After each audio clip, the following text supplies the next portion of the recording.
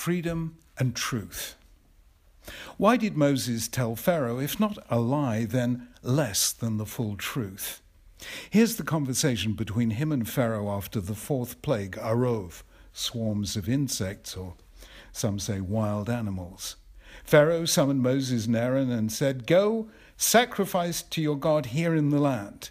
But Moses said, "That wouldn't be right. The sacrifices we offer to the Lord our God would be detestable to the Egyptians. And if we offer sacrifices that are detestable in their eyes, will they not stone us?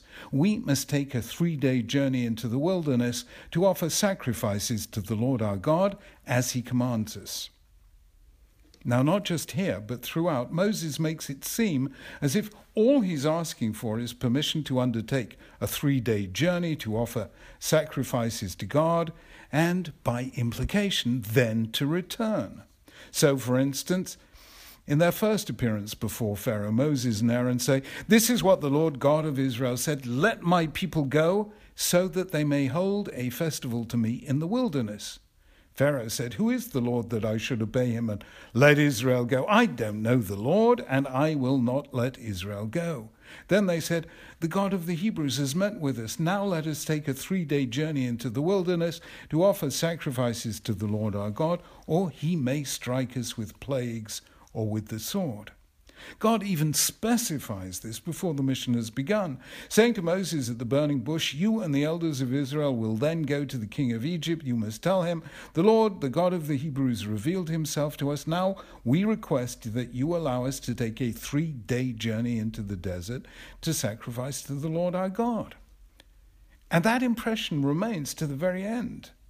After the Israelites have left, we read, "The king of Egypt received news that the people were escaping. Pharaoh and his officials changed their mind regarding the people and said, 'What have we done? How could we have released Israel from doing our work?'"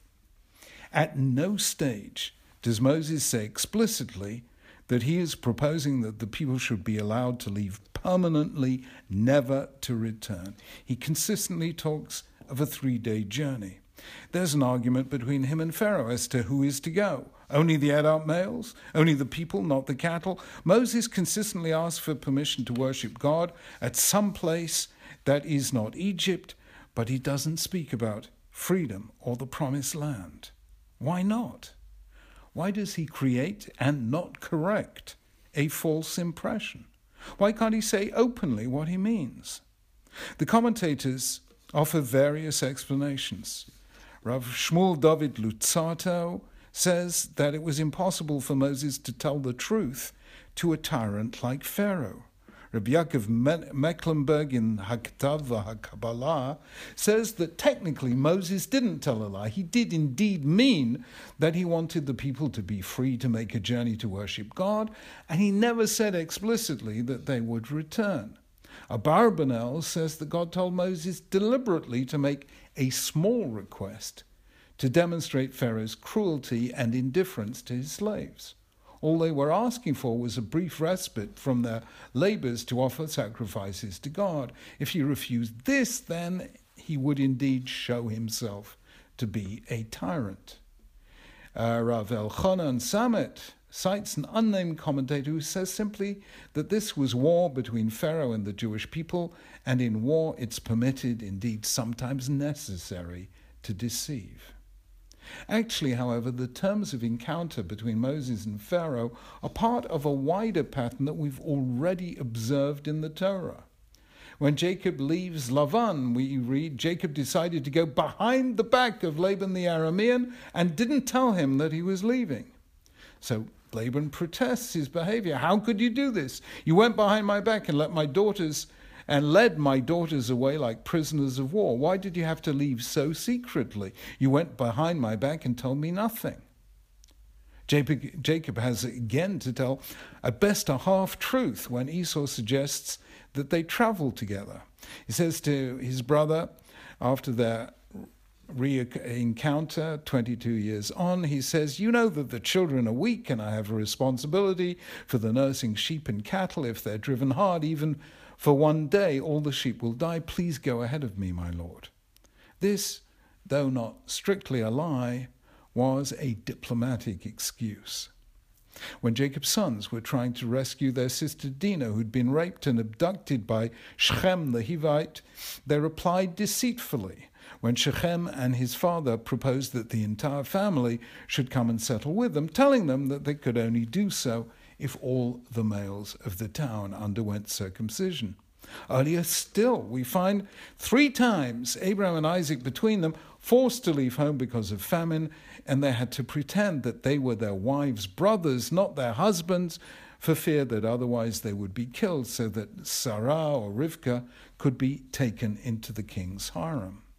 These episodes cannot be entirely accidental or coincidental to the biblical narrative as a whole. The implication seems to be this: outside the Promised Land, Jews in the biblical age were in danger if they told the truth.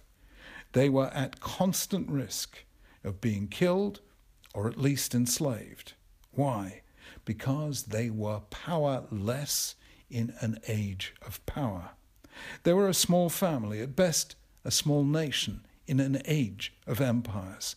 They had to use their wits to survive. By and large, they didn't tell lies, but they were and forced to create a false impression. That is not how things should be, but it is how they were before Jews had their own land, their one and only defensible space. It's how people in impossible situations are forced to be if they are to continue to exist at all. No one should be forced to live a lie. In Judaism, truth is the seal of God and the essential precondition of trust between human beings. But when your people are being enslaved, its male children murdered, you have to liberate them by whatever means are possible. Moses, who had already seen that his first encounter with Pharaoh made things worse for his people, they still had to make the same quota of bricks, but now had to gather their own straw, did not want to risk making things worse still. The Torah here is not justifying deceit. To the contrary, it is condemning a system in which telling the truth may put your life at risk, as it still does in many tyrannical or totalitarian societies today. Judaism, a religion of dissent, of questioning, and of arguments for the sake of heaven, is a faith that values intellectual honesty and moral truthfulness above all things. The psalmist says, "Who shall ascend the mountain of the Lord, and who shall stand in his holy place? One who has clean hands and a pure heart, who has not taken my name in vain, nor sworn deceitfully."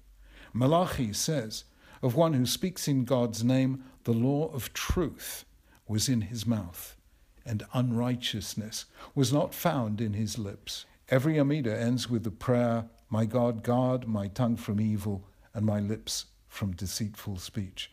What the Torah is telling us in these narratives in Genesis and again in Sefer Shemot in the book of Exodus is the connection between freedom and truth. Where there is freedom, there can be truth. Otherwise, there cannot. A society where people are forced to be less than fully honest, merely to survive and not to provoke further oppression, is not the kind of society God wants us to make.